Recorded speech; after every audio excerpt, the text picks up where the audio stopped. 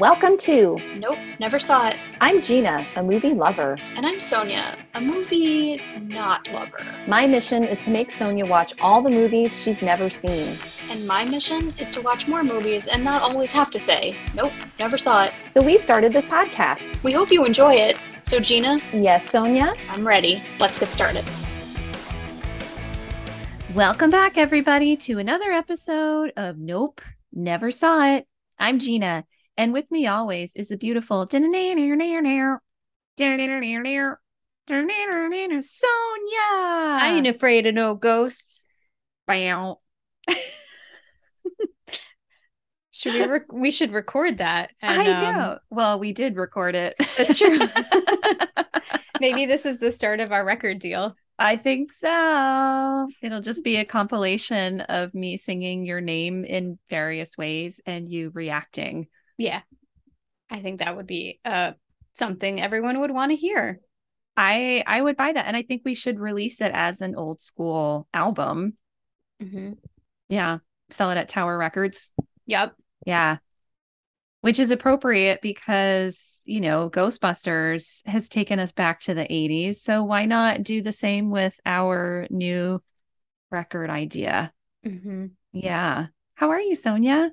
I'm good. How are you? I'm good. I'm super relaxed because it's a cold, rainy day.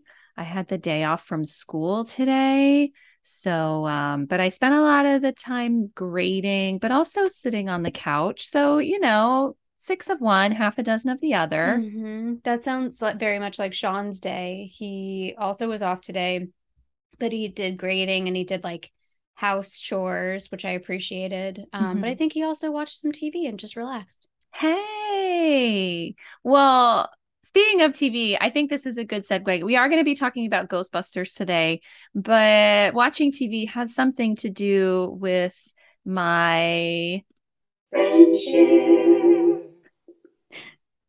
So yeah. Yes. my friend share. It's funny because earlier today I was also finishing up editing our last episode when we talked about Sleeping with the Enemy, and Lifetime movies came up frequently in our discussion. And I just recently got hooked on a Lifetime show. I don't know if it's still on Lifetime, but my friend Liliana turned me on to this show because I don't know if you know this or I've told you, but one of my guilty pleasures is reality TV. But I'm picky about the reality TV that I watch, even though when I tell you what my favorite shows are, you're going to be like, Gina, are you really that picky? I am totally obsessed with Netflix Love is Blind. Okay. I've never watched it, but I have heard a lot of conversation about it. Oh my gosh, it does spark a lot of conversation, which is one of the things that I love so much about it because it's just ridiculous.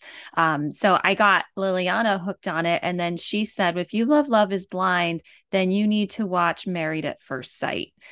So, and it's a Lifetime show. It was originally a Lifetime show, but it's streaming on Hulu. So I'm almost finished with the first season and it is amazing. I feel like I've seen randomly like articles. I don't even know where, but it'll give you like an update on the couple. Mm-hmm. And it seems very intriguing. What a weird concept. Yeah, it's really weird, but I have to say it kept, at least the first season is cloaked under this veil of it being a scientific experiment. So there was actually a lot of research that went into the people that they brought onto the show, very extensive and in-depth interviews and background checks and everything. And they have a psychologist, a sexologist, a sociologist, and a spiritual advisor. And the couples actually meet with them throughout the experience to check in, and they get advice and homework and things to work on in the relationship. So it's not just like, all right, well, now you're married, you don't know each other, good luck, we're just going to film everything. And so it's really interesting. I enjoy it. And I That really, sounds really interesting. yeah. And I hope I haven't watched the 6 months later episode yet. And this is the first season. So I think this was filmed like 10 years ago, but I really hope that one of the couples is still together because they're so cute. Oh, that's cute. Yeah. Okay. So, Um, my friend share. So I had a couple of different things running through my mind of what I might want to tell you, and none of them are really that exciting or interesting. So I'm just gonna tell you what I'm doing this weekend, okay, tell me. which is actually fun. My cousin lives like an hour north from here in New York, like kind of near Beacon. Uh-huh. So my sister and her husband are coming up on Friday night. They'll stay the night here on Friday. And then on Saturday, we're going to go up to where my cousin lives and just like have a fall weekend and like maybe hike and walk around. And she also lives near wineries. So go to a winery. That should be fun. Yay, that sounds awesome. Friend That share. friend share. I think that sounds lovely. Well, Yeah. speaking of drinking libation, Sonia, Yeah. We're drinking a Manhattan. Cheers, Gina. cheers. Let's take a little sippy sip. Mm-hmm. You know Okay. what? What? It's not as strong as I thought, and it's tasty. It is. Yeah. So I've just spilled it everywhere, but that's fine. Don't mind me. So a Manhattan is actually one of my favorite cocktails. And as I said in our last episode, I was trying to bring us back to some basics because I feel like we've kind of by we I mean I have sort of gone off the rails in some recent episodes. So a Manhattan is a really easy basic drink to drink. If you spill it on yourself, your hands will be sticky, so just be warned. Um, but it's basically it is 2 parts whiskey, and the recommendation is to use rye whiskey if you have it because it's a little bit spicier. I don't actually have rye whiskey, but I'm starting to think I should invest in it, particularly because I'm the co-host of a podcast where we make cocktails. But it's 2 parts whiskey, 1 part sweet vermouth, and then bitters. And I know in the recipe that I sent you, it said 2 dashes of bitters. I really like the taste of bitters. I feel like it's like it tastes like fall to me. Mhm. So I always put in more than 2 dashes. And then you garnish with a cherry.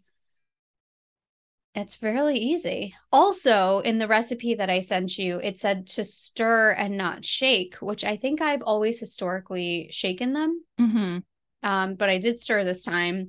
I don't notice a difference in the taste, only that it's delicious. I question what the difference is when you stir versus shake a drink. I'm sure there is one. Do you know? Well, I do because there's a whole episode of The West Wing, which Sean and I are rewatching right now.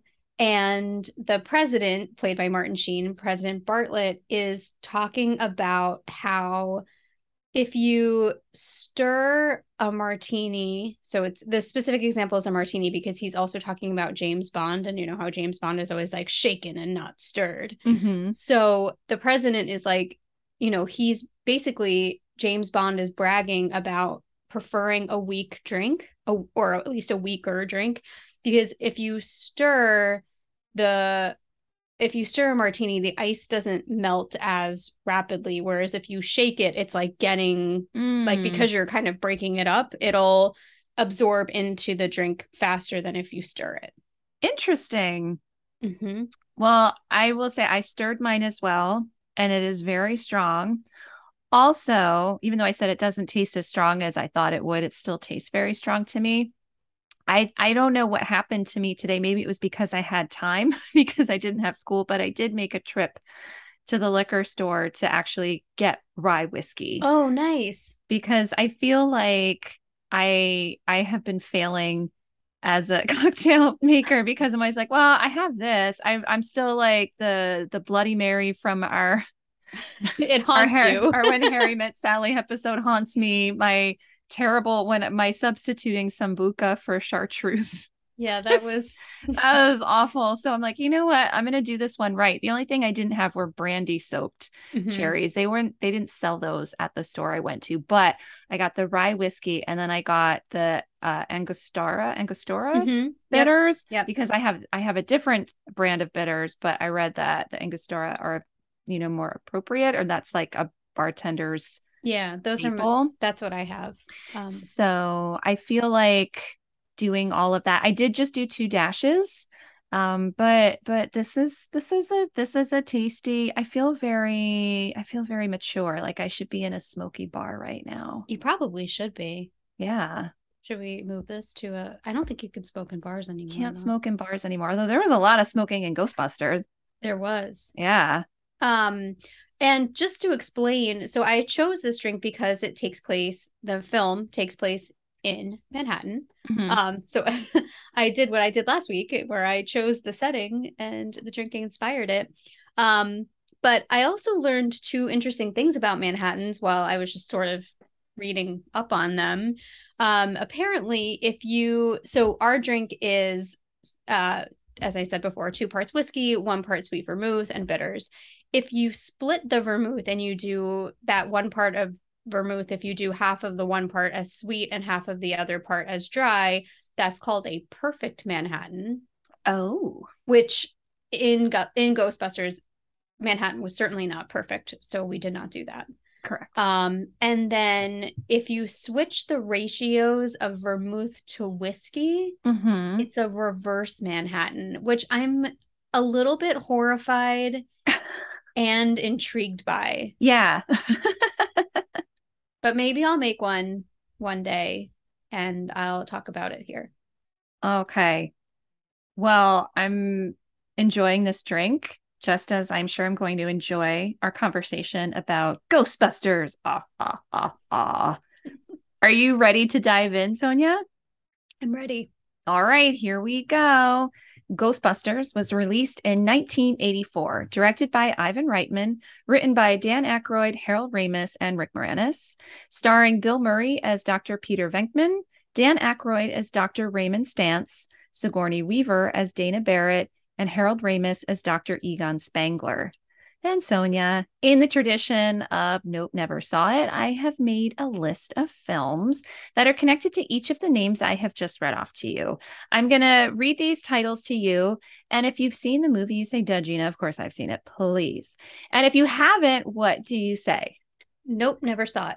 Okay, here we go. And also I am going to say that I'm trying to be better about not giving you 20 films for each actor, because I've learned from my mistakes early on in our recording days I where like I'm it, but I'm like running out of movies for some people. But anyway, so I'm going to try and keep it simple, but here we go. So Ghostbusters was directed by Ivan Reitman, who also directed Twins. And I already gave you a litany of films that he had directed in our Twins episode.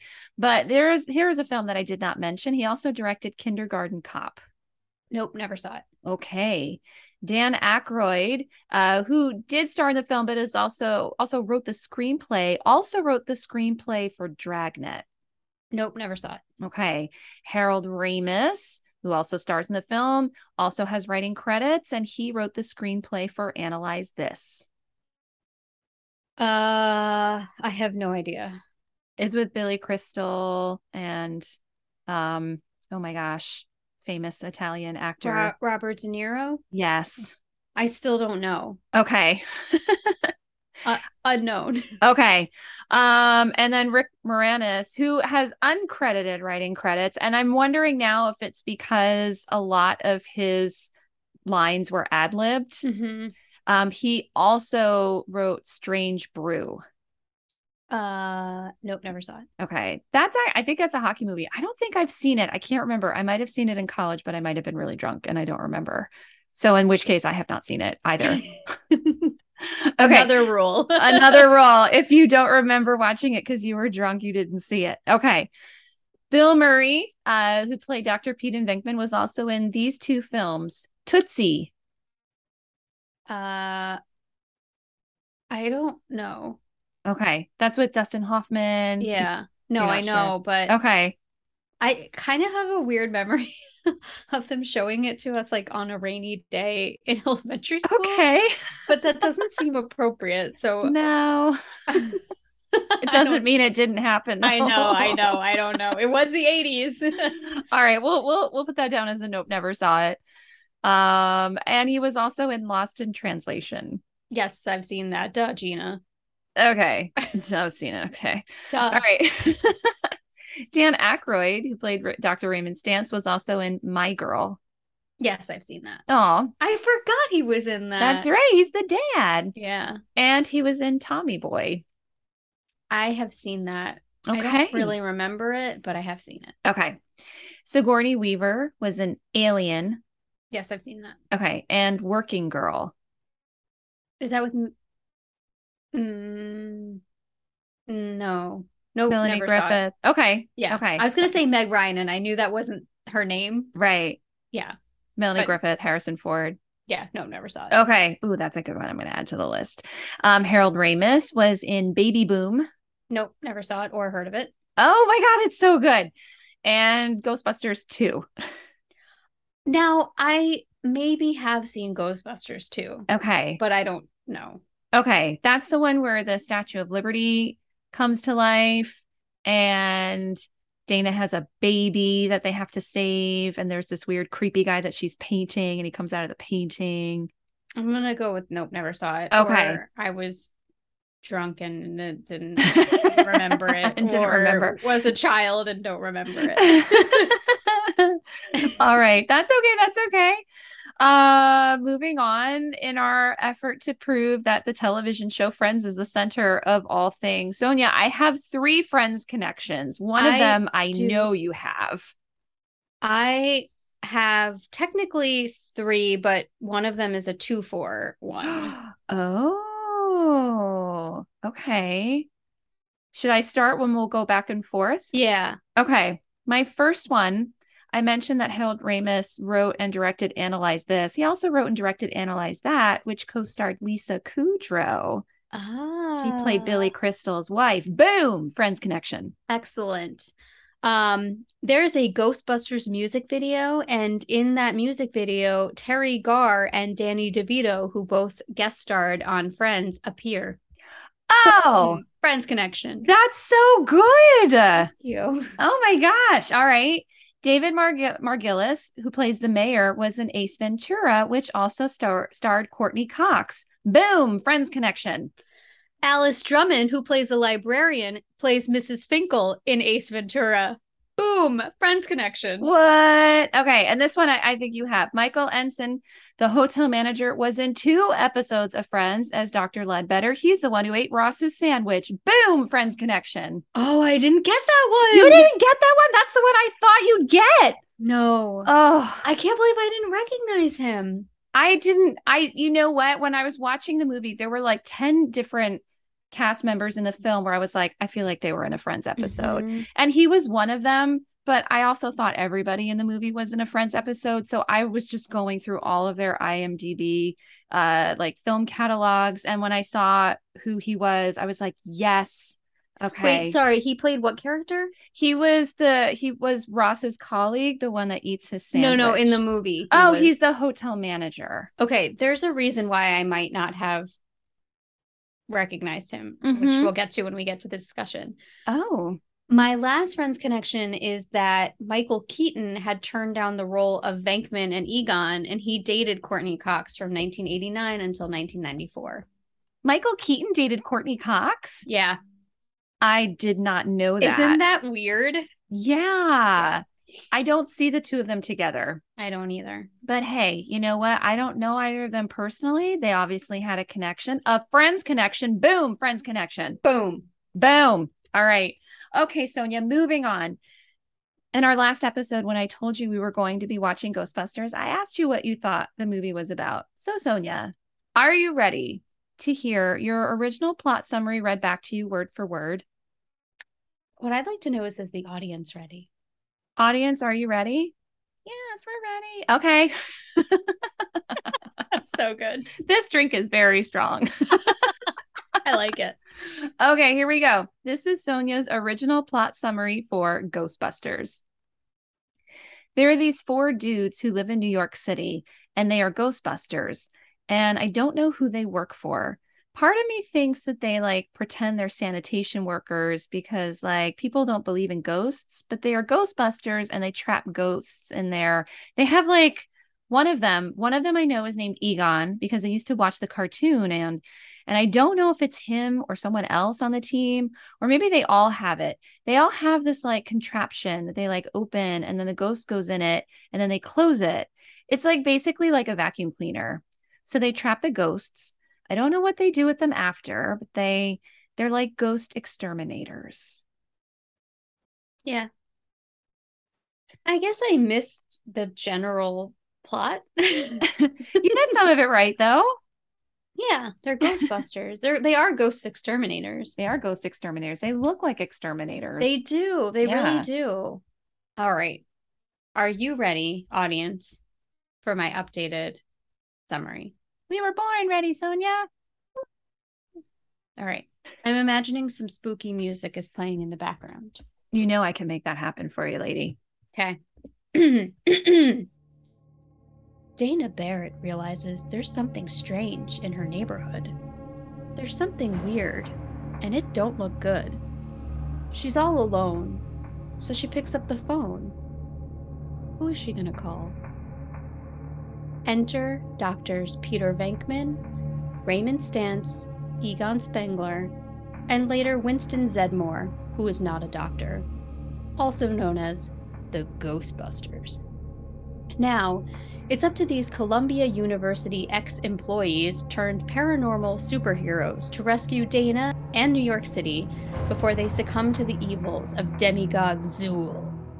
It's a good thing these heroes ain't afraid of no ghosts.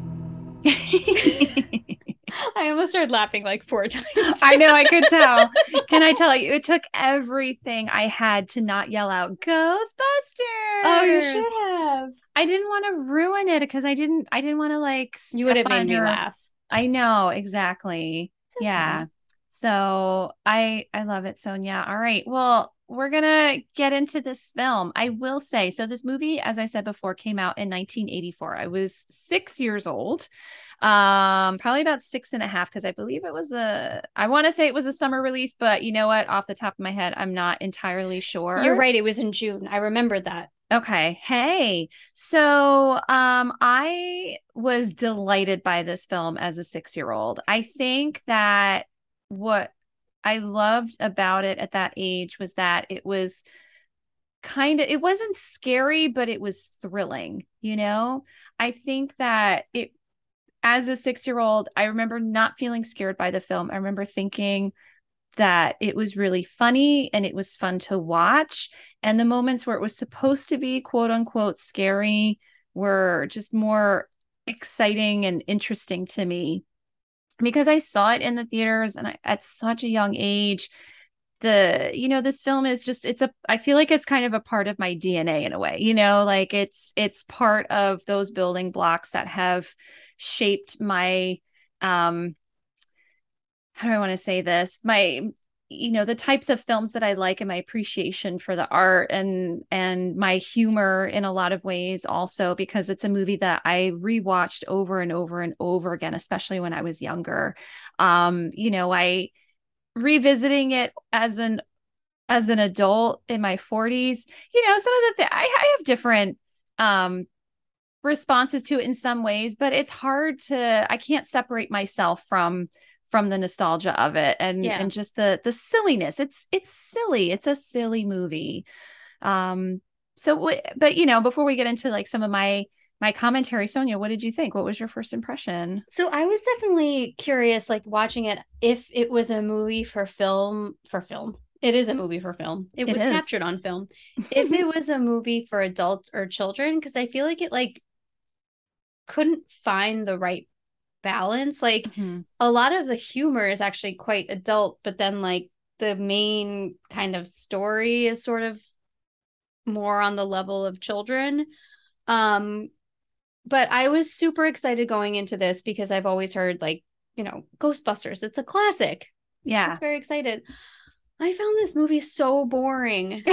Like really, not Goonies boring, like not as bad as that, but I definitely was looking at my phone a lot, probably like I was telling Sean today, and he actually had the same reaction as me. I was like, I'm concerned about our recording today because I'm afraid that I don't know what happened in the movie because I wasn't really paying attention in a lot of parts. But luckily I actually did read a recap of the movie, and I did for the most part pick up on a lot of things. But that's what I was going to say. I wonder if that's why I missed the hotel manager, because like his scenes, I might have just been looking at my phone and like listening, but not actually looking.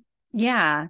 Well, no, I do think that here's what I'm going to say. And this is not something I would have picked up on when I was 6, but as an adult, and someone who English teacher, I appreciate the story arc, and I love a good story.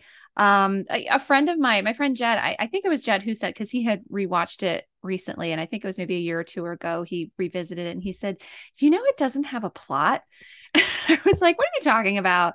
I mean, it kind of does, but here's what it's missing. It's missing an exposition. It doesn't, because I never noticed this, but from the very beginning, they're already invested in investigating the supernatural. There's no, we don't really get much backstory about them as individual characters, right? Mm-hmm. All we know is that they are being kicked out of the university. Their funding is being taken away. We know that they are investigators of the paranormal and they're trying to gather data, but that's pretty much it. We don't know really anything else about them. So I would say there's a story, but there isn't much of an arc, because I don't think, and not to give away too much when we get into our categories in terms of character arc, I didn't really feel like they change at all from the beginning to the end. Yeah. It felt like their business grows, but they don't. And that was really hard for me. And again, it's like, it's not that I wanted a prequel. I know we say that a lot with these films that we watch, but I think I needed to know more about each individual Ghostbuster. Why is Egon so removed? Why is he so detached emotionally from things? Why is Venkman so arrogant? Why is Ray so childlike? Where is that coming from? And I think what would have been even more helpful for the story is to show how, even though they're so completely different, they feed off of each other's strengths. I mean, they work together to catch ghosts, but it's not like, well, thank God for Egon and this, thank God for Ray and this, it's just like, I just feel like they're kind of there. Yeah. They're kind of like, oh, well, I guess since we're coworkers at Columbia and all of our funding is getting taken away, we might as well find some other business venture together. Okay. Yeah. Let's go. Let's do it. Let's take a loan out on Ray's house that was left to him and blow it all on a really expensive firehouse and car and arcade games. Apparently they have arcade games in there. Well, I mean, Jed's comment, you already touched on this, but Jed's comment, I appreciate, because that's kind of how I felt when I was watching it. I was like, I know stuff's happening, but like, there's nothing. Maybe that's exactly what it was. Like, I had no attachment to the characters, really. So it was kind of like, all right, stuff's happening, but I don't care what happens.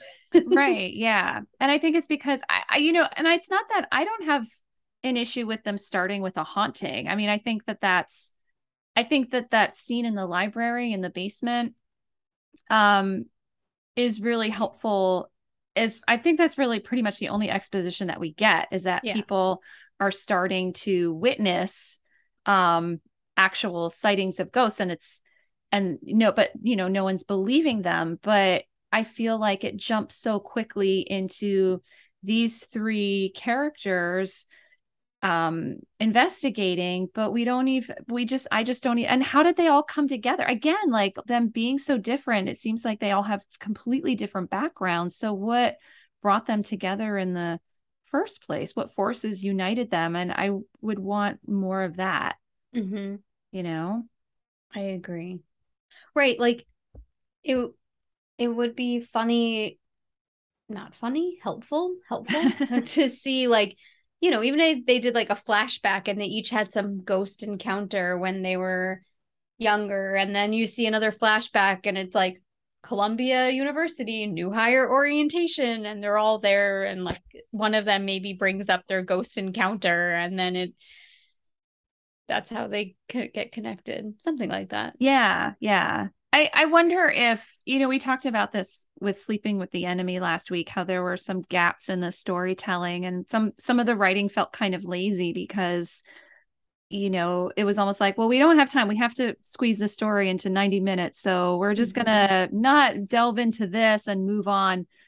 And I wonder if the filming of this movie fell victim to that. Like we have to fit everything within this certain time frame.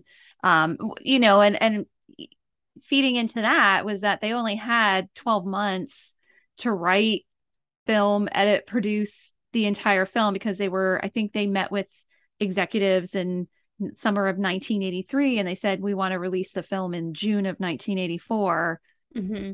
So ready, set, go. And all they had was like a 40-page treatment of the story. So then they spent that entire summer fleshing out the screenplay, and then, trying to, assemble a cast and crew and film, edit, all of the stuff, in a year. Yeah. And that's particularly interesting because I also read that like the whole idea for the film came up because Dan Aykroyd just has an interest in this topic. So you think that he would want to have some sort of scene where it shows like why they have this interest. But I also wonder if some of it is also because there's a lot of the film that's ad-libbed. And so, when you're trying to work that in, and that's like, you've kind of got a lot of like comedy geniuses in this movie, maybe that's what is more important to focus on than the actual story, because it doesn't really matter. Yeah. Well, and what's interesting is that I also read that Dan Aykroyd, his original idea for the story and the original screenplay actually was a lot darker, which I think is kind of cool. I think they lightened the mood a little bit to make it more family friendly. But the original screenplay was darker, and there were some actors that they had wanted to cast in specific roles that turned it down because they thought that the film was too dark. Oh, really? But it also was supposed to be a little bit more futuristic. It was supposed to take place in the future. One source I read said that in this future, Ghostbusters were as ubiquitous as policemen and paramedics. They were just another, another resource in that regard. And then in another article, I read that there was more like interplanetary travel. Oh, interesting. Which I feel would have overcomplicated the story.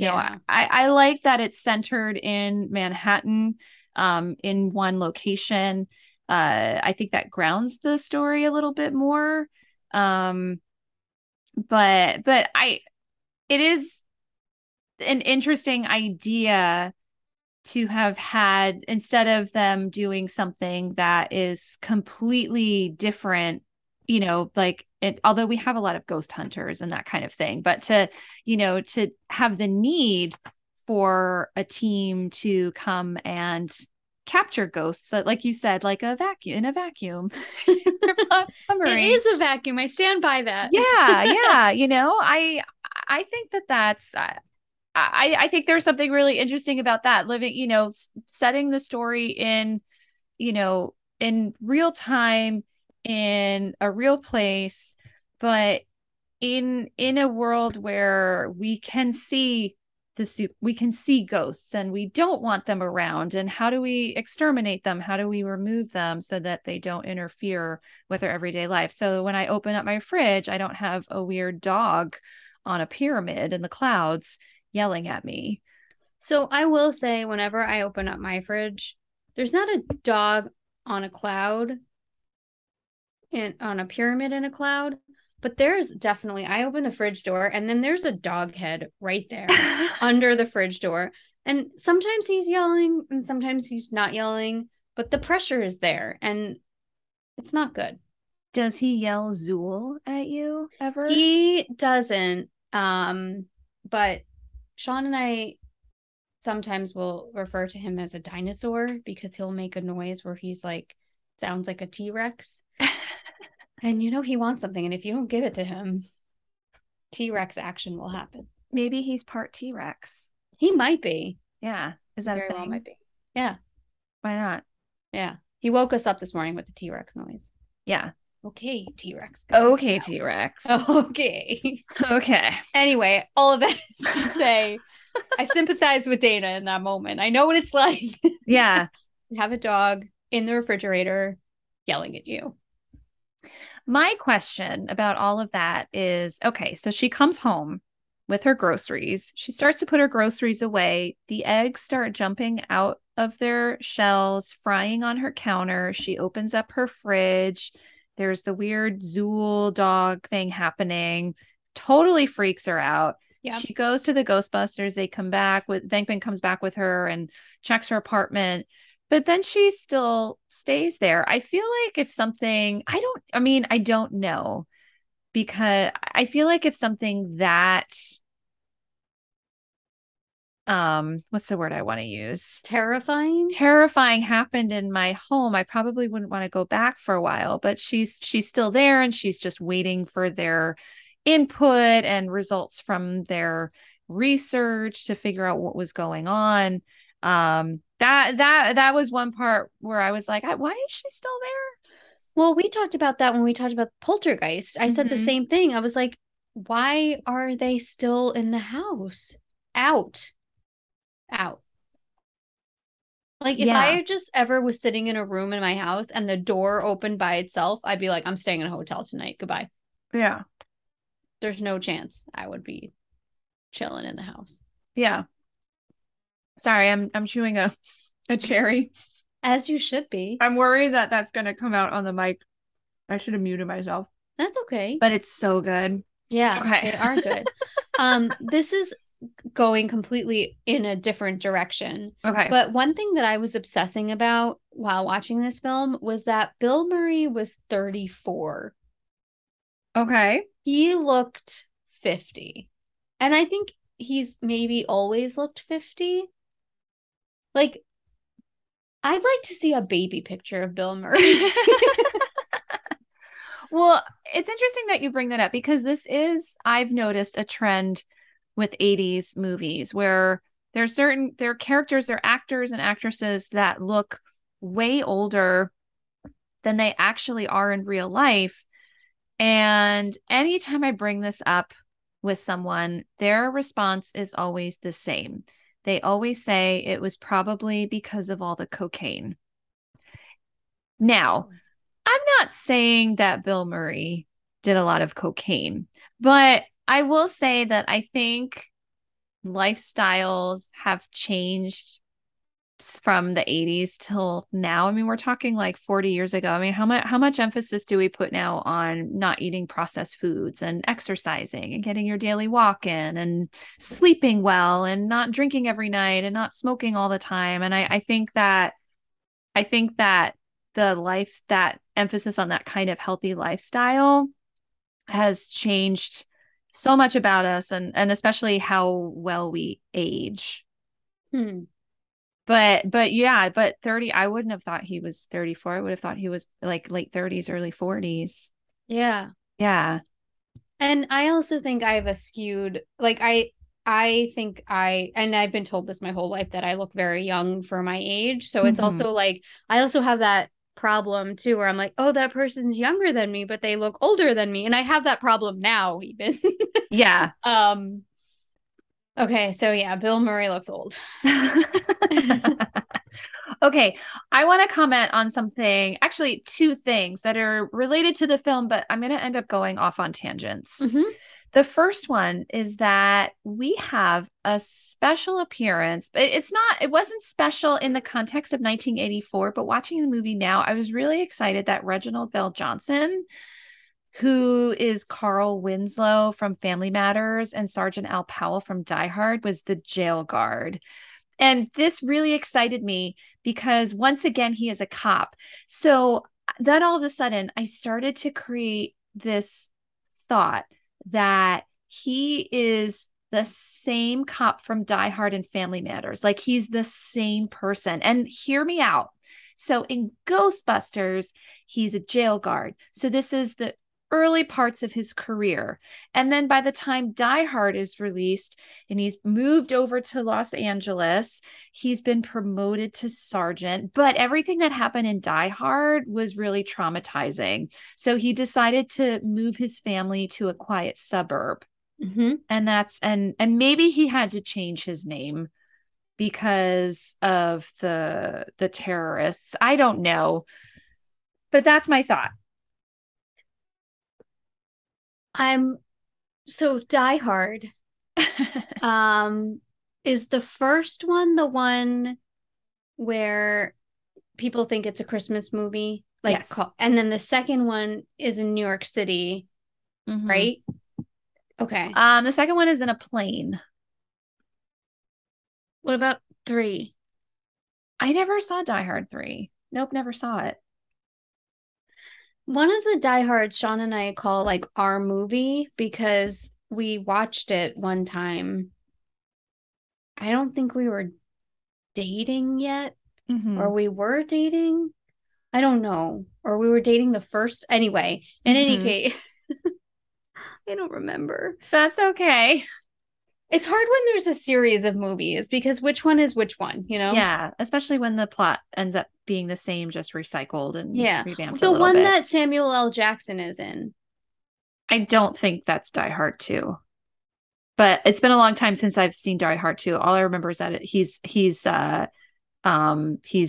taking a plane to see his wife and something happens on the plane. Shit goes down on the plane. That's all I remember. Uh-huh.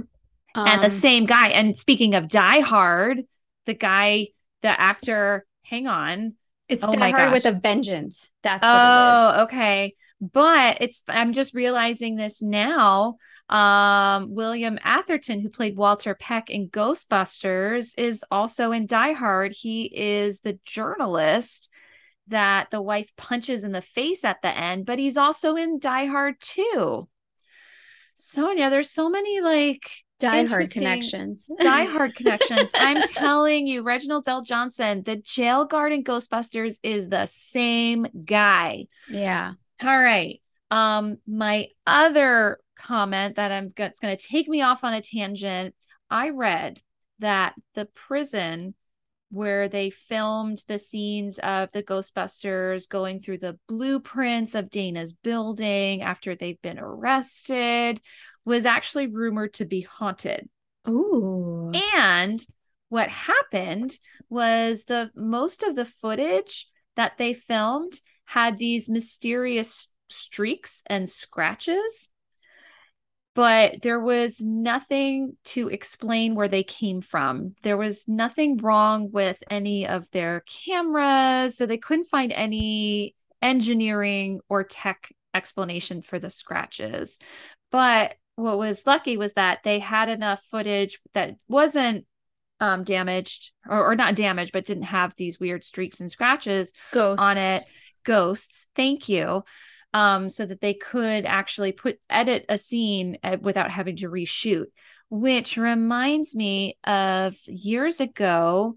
I went to New Orleans with some friends and we went on one of those ghost tours. Uh-huh. And they were talking about how when you take pictures of some of these haunted areas, you might see spots and streaks on your camera. Those are actually the ghosts. And I was like, all right. And I'm taking pictures. And then I had these like streaks in some of my pictures, but only in the pictures that I took of the quote unquote haunted houses.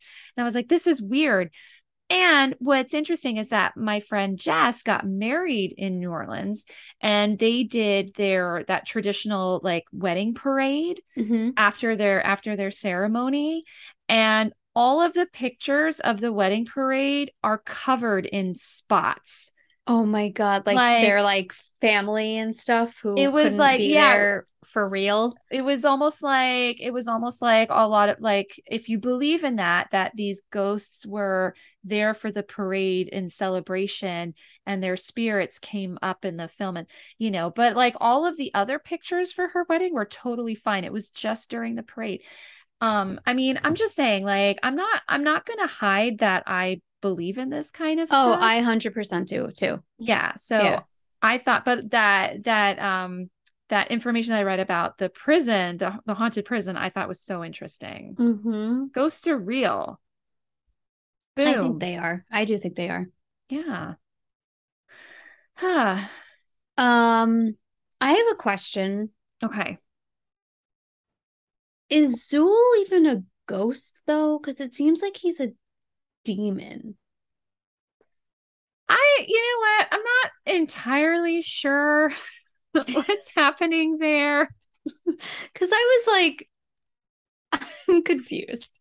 Well, because Zool was, again, in the original screenplay, I think Zool was supposed to manifest as a man, um, but they ended up having Zool manifest as a woman, which is something that I actually did appreciate. I Mm-hmm. thought Zool would be a guy, like Zool is whatever it wants to be, and I was like, yeah, suck it. Um, but I'm not entirely sure what that is all about, and I'm not entirely sure. I'm assuming, I guess Zool is some supernatural being, but a very powerful one. And my understanding, which is sad that I'm actually not entirely sure, because how many times have I seen this movie?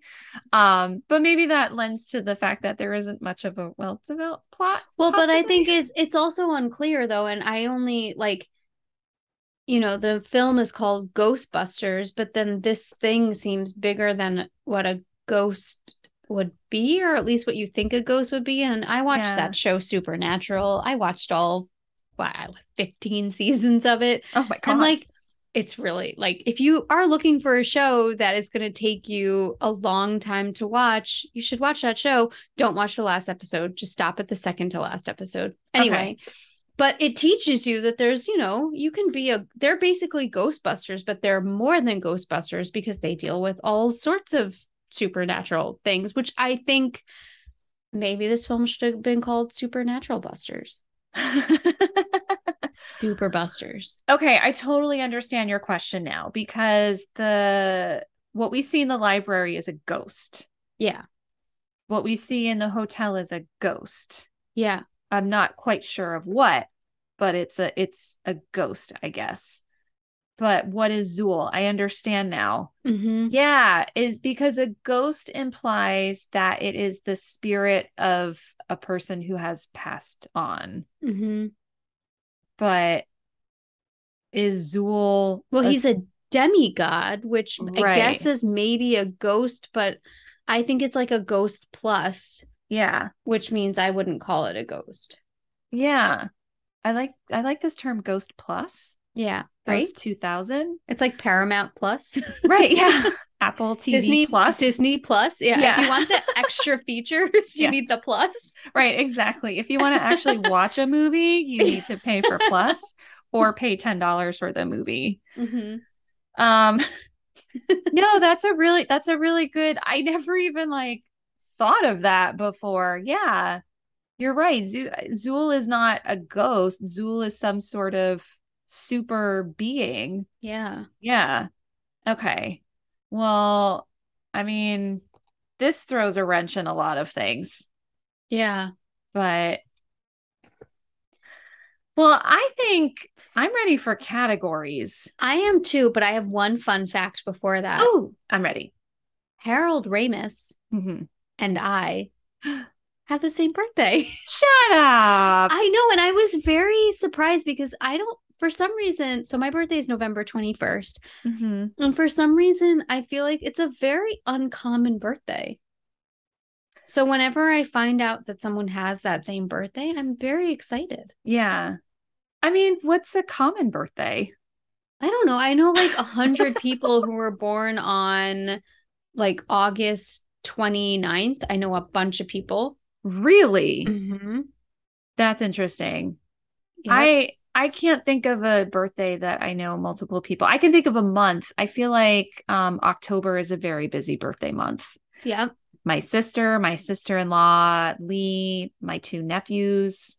It's a lot of birthdays in one Yeah. month. Yeah. Yeah. Yeah.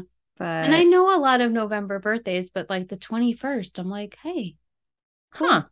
Yeah. Anyway, I'm ready for categories first. All Okay. right, Gina, you're going to go first this time. Mm-hmm. But before we get into it, in our episode where we discuss Sleeping with the Enemy, we scored 3 points. Yes. We've been averaging about 3 points every so often. Yes. So we're at 74. Yes. Which means we're only 6 points away yes. from my next pick, which I don't know. I feel weird about this episode. Yeah, I mean, we're not going to get 6 points today. I'm pretty sure. We might have some overlaps, but maybe not. Yeah. Maybe not. I mean, I think some of my picks are like really obvious picks, but that doesn't mean that you'll have them. Yeah. This might be the episode where we get 0. It could be. Yeah. All right. Well, I'm going first. You are. All right. Well, girl. Let's just get into this and see how we do. Favorite character. I chose for my favorite character, Lewis, played by Rick Moranis. Okay. I think this drink is hitting me. Yeah, it probably is. Yeah. I absolutely loved him when I watched it this time.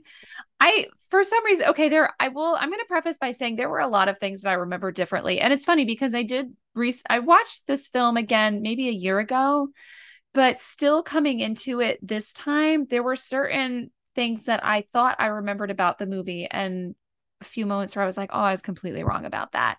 For some reason, I remembered his character as being completely obsessed with Dana to a point where he wanted to like sabotage her budding relationship with Venkman. I have no idea where that's coming from. Wait, that's the memory I have of this film, but it's also because I wasn't paying attention. So maybe my comprehension of the film is that of a 6-year-old. Right? Exactly. So, because here's the thing. So every time she walks by his apartment to go to her apartment, he always comes out to talk to her. Yeah. And then there's the time where he's inviting her to the party and she says she can't go because she has a date. And he looks really sad. And she's like, well, maybe we'll stop by. And he's like, oh, okay. And I realized this time watching it, I said, I don't think he's obsessed with Dana. I think he's just very eager to connect with anybody. You know, like I think there's a social awkwardness about him. Even in his party when he's and by the way, that first shot of his party is one continuous take. And I read that he improvised almost all of it. That's awesome. Which I absolutely love about that. You know, he's so socially awkward, but there's something so endearing about him. And when I saw him in that light, I absolutely loved his character. And I felt like even when he's possessed and he's the keymaster, he's still likable, you know, like it's almost like sort of in the way that his character, before he's possessed, there's an innocent quality about him, again, because there's that social ineptitude. It still translates when he's possessed, you know, which I really like. So that's why I picked him as my favorite character. Oh, and can I just say, as an aside, this is something I picked up in my teen years, that Sigourney Weaver is the gatekeeper and Rick Moranis is the keymaster. Okay, come on, people. Can we know what that means? Innuendo. All right. That's all I gotta say. Sonia. So I should have said this before we got into categories. So this is an aside, and then I will tell you my favorite character. Okay.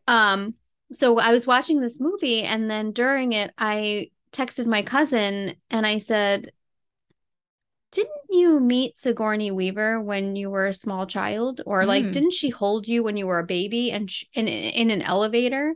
And she said she was holding my sister, her younger sister, but she was there and she was young. But yes, so my cousin Melanie and her sister Stephanie is the one I'm going to see this weekend. They met Sigourney Weaver when they were small children in an elevator. Wait, and Sigourney Weaver held your cousin? Yeah, I think she picked up Stephanie. I'm looking at the text, but Melanie and I text a lot, so I might not see it right away. But Can I tell you that Lee also met Sigourney Weaver because he had to fly her somewhere? what? And I'll tell you a secret. Tell me. Her real name is Sarah because Oh. that's what her passport says. Oh. And he said she's super tall, and I looked up and she's 6 feet tall. She seems really nice. Well, that's how tall you are. I know. That's why I want to be her friend. Yeah. And you're also super nice. Thank you. So I think that's Sigourney Weaver. We know you listen, and we would really like for you to come on our show. Yeah, we'd love to meet you in You person. can pick whatever movie you want to, and then we will listen to it. Sonia, is this your way of saying that Sigourney Weaver was your favorite character? And I meant we'll watch it. I was reading and okay. Anyway, no. My favorite character was Winston. Okay. So apparently Winston was originally supposed to be played by Eddie Murphy, and then once Eddie Murphy turned down the role, they actually made Winston's character less of a prominent character in the film, which is a bummer. Right? Because I feel like he was like the most likable Ghostbuster. I also like that he was just like a regular guy and not like, a doctor from Columbia. And not that there's anything wrong with doctors from Columbia. I'm sure they're very nice. But as we were talking about, they weren't very developed and we didn't know why they were interested in this. And you don't totally know why Winston is either, unless you do, and I just missed it. No, we don't. Which is possible. But I just felt like he was like the most relatable character and I really liked him. I like that answer. Thank you. Yeah. I love you, Winston. I love you too, Winston. I wanted more. Yeah, I did too. I was bummed.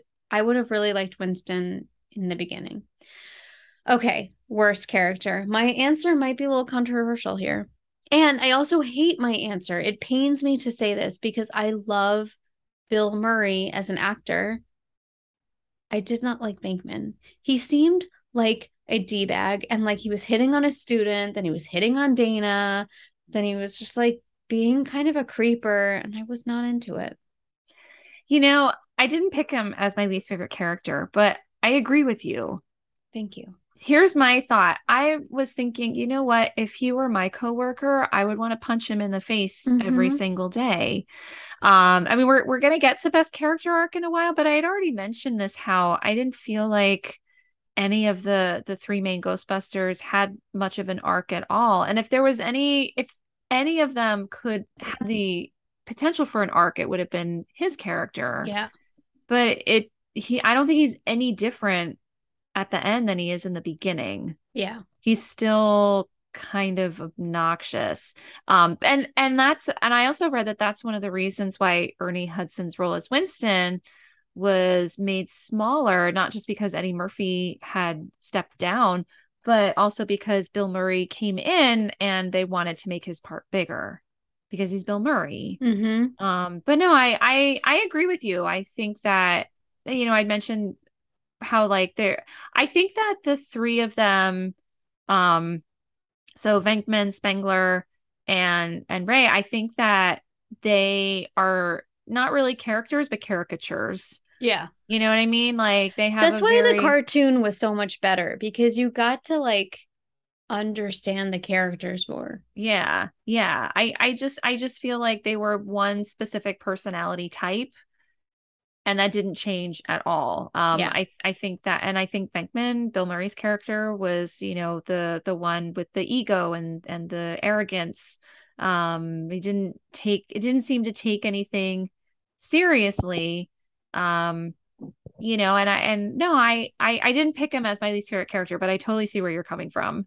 Thank you. I actually picked as my least favorite character Walter Peck, played by William Atherton, who I mentioned earlier was also in Die Hard. I feel like, and maybe this is the 6-year-old in me who hated him when I first saw the movie, but his character is so unlikable. And even though, and he's barely in the movie, but he's the one I hate the most. And it's not, part of it is because of his agenda to shut down the Ghostbusters operation. And they're the heroes of the film. So we're rooting for them. So obviously we're going to root against him. But something that really bothered me about him, kind of similar to my issues with Martin in Sleeping with the Enemy and how he drinks out of a water fountain. Walter Peck like barely moves his mouth when he talks. If you I'm pretty confident you're never going to watch this movie again, but if it ever happens to be on in the background, Sonia, and you happen to be like, oh, maybe I'll just watch some of it, watch the scenes that he's in. His mouth does not move. It's so weird. It's fascinating to me. I also read that his character was so unlikable that after the film was released, because it was so popular, it was like the highest grossing film of the time, and it's still like on the top 50 highest grossing films of all time. I think the film that beat it out eventually was Home Alone. But when people saw him on the street, the actor, they would call him Dickless. They would yell at him. Oh, I saw that. Yeah. So he was my least favorite character. Okay. All right. That's a good answer. Thank you. So best character arc, I said that I didn't feel that the three main Ghostbusters had any sort of character arc. But I did feel that one Ghostbuster did, and that was Winston, played by Ernie Hudson. And the reason why I chose him was because I felt that he's the only Ghostbuster. So the other three are already invested in this type of research. So we're led to believe that they do think that these things are real. Venkman, maybe not some. I mean, the research that he's doing seems like total bullshit, you know, with like trying to figure out what the cards say and then shocking people, but whatever. But they've already seen things and they've trapped ghosts. So when Winston comes in, he doesn't believe any of this, and we know this because when the secretary, played by Annie Potts, who I love, is interviewing him, she gives him this long list of things. Do you believe in this? He says, if there's a steady paycheck in it, I'll believe anything you say. So we know he's coming into this, he just needs a job. But when they're in the mayor's office after Peck like had them shut down the system and now all these ghosts have been released, he says that, you know, he's basically says like, look, when I started working for these guys, I thought they were full of shit. But then he says, I've seen shit that'll turn a man white, you know? So he's a believer. So I felt like he's the one character that does change from beginning to end in that sense. So I gave him best character arc. This was a really hard category. Yes. Because as you say, like most of the characters, you're like, okay, you are who you are. And there's not, and like, I don't think the film takes place over the course of a very long period of time. So I might have some of my facts not straight here again. Okay. As a reminder, I was tuning out quite a bit. So as I understand, there's Zuul, the ghost or not ghost. Right. And then basically Zuul's boss is this dude named Gozer. I chose Gozer. Okay. Because he goes from being this like trapped entity, right? Then he's freed.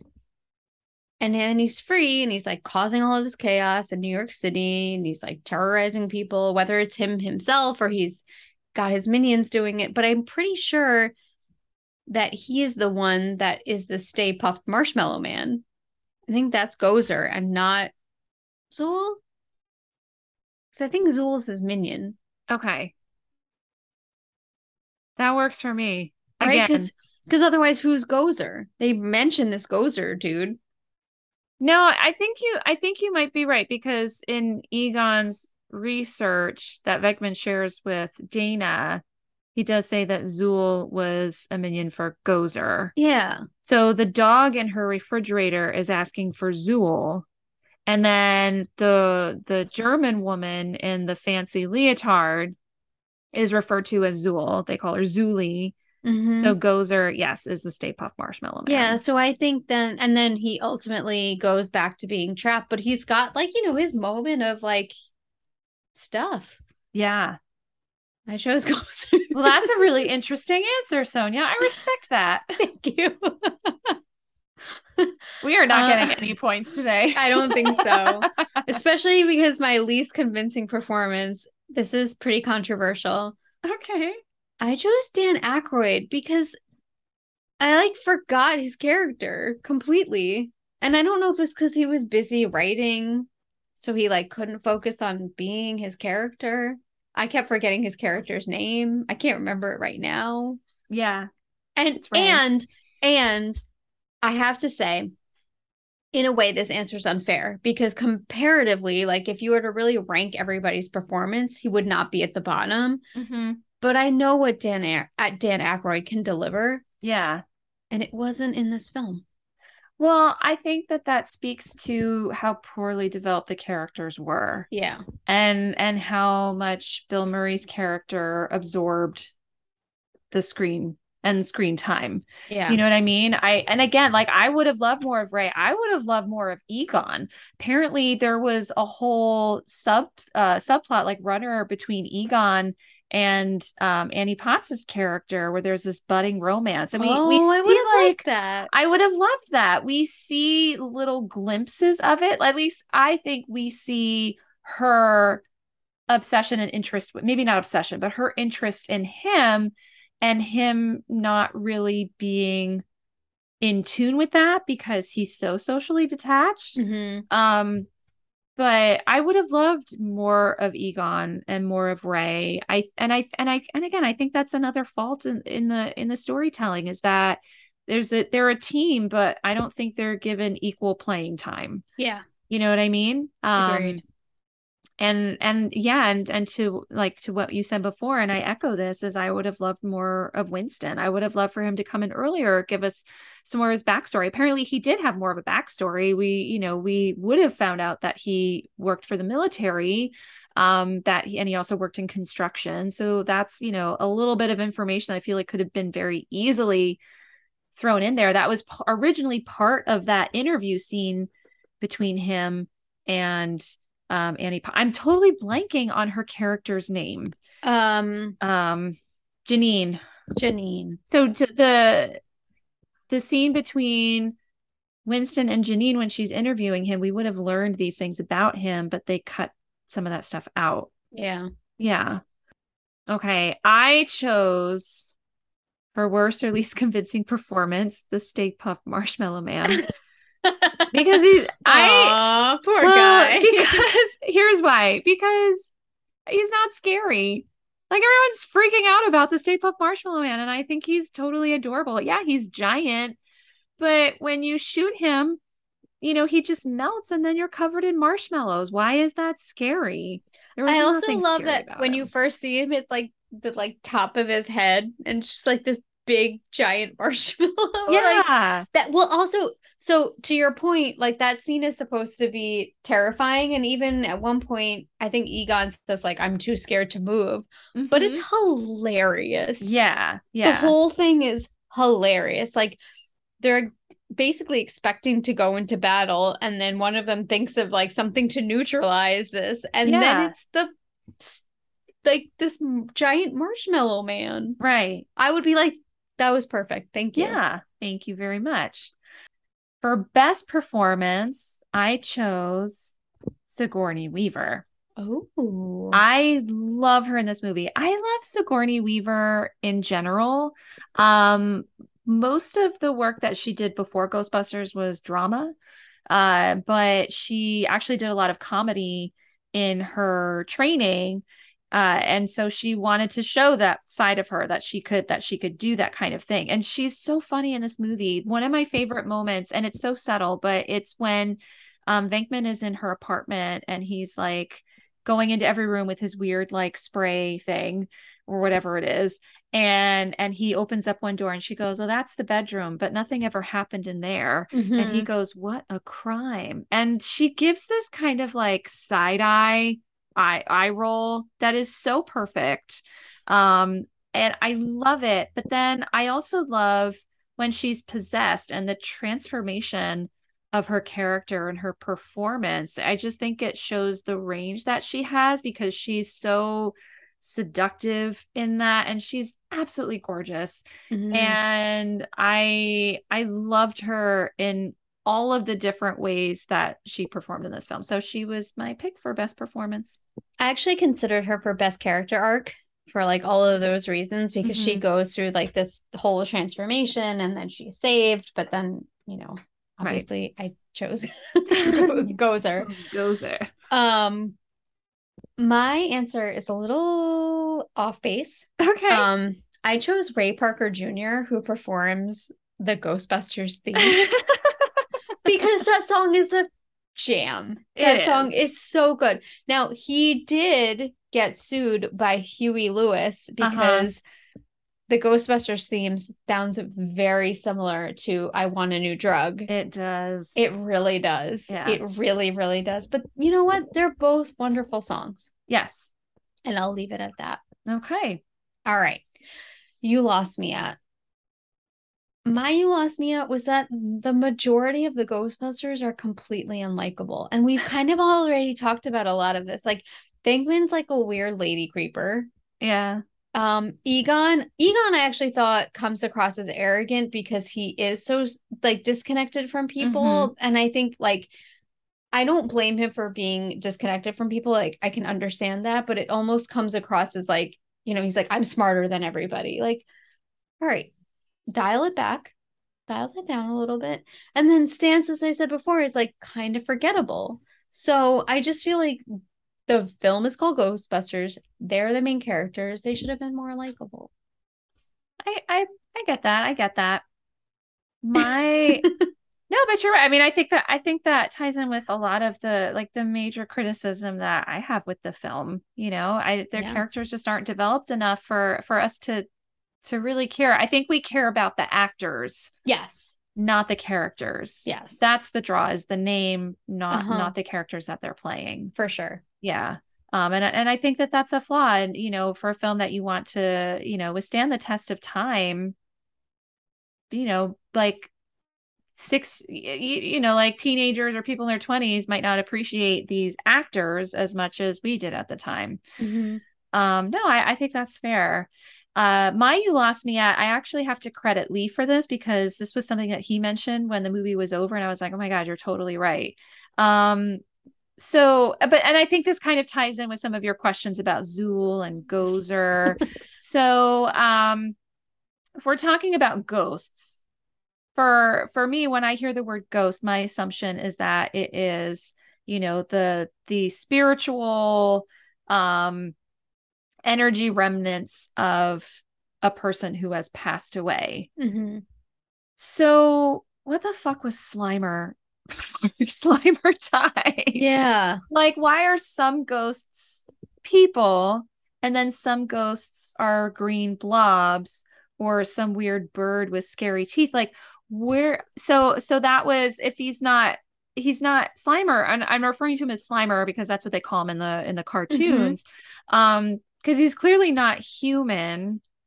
So where did he come from? But now that I'm saying this out loud, I'm thinking back to what I read about how the original story took place in the future and had like an interplanetary theme to it. So maybe he's supposed to be from another planet, but I don't know, but it didn't work.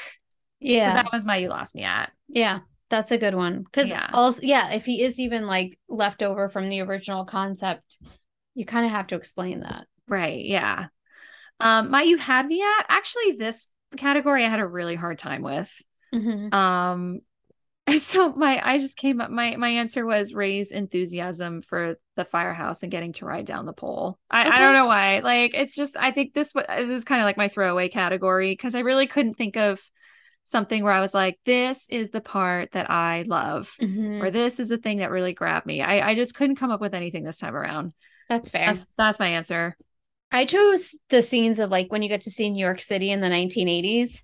I thought that was really awesome. I love those, like, I love seeing like pictures of like my hometown in the like early 1800s and, you know, seeing places that you're familiar with before it looks like what it looks like now. Yeah. Oh, I love that answer. Thank you. I also saw something when I was just like doing research on this, that like one of the biggest things that people love about this movie is it's like its interpretation and representation of New York City. And I was like, I totally get that. And that's also why I chose The Drink, because it's where it takes place, but Manhattan is essentially a character in the film. Like, you're trying to save the city. Yeah. So yeah. Anyway. I like it. Thank you.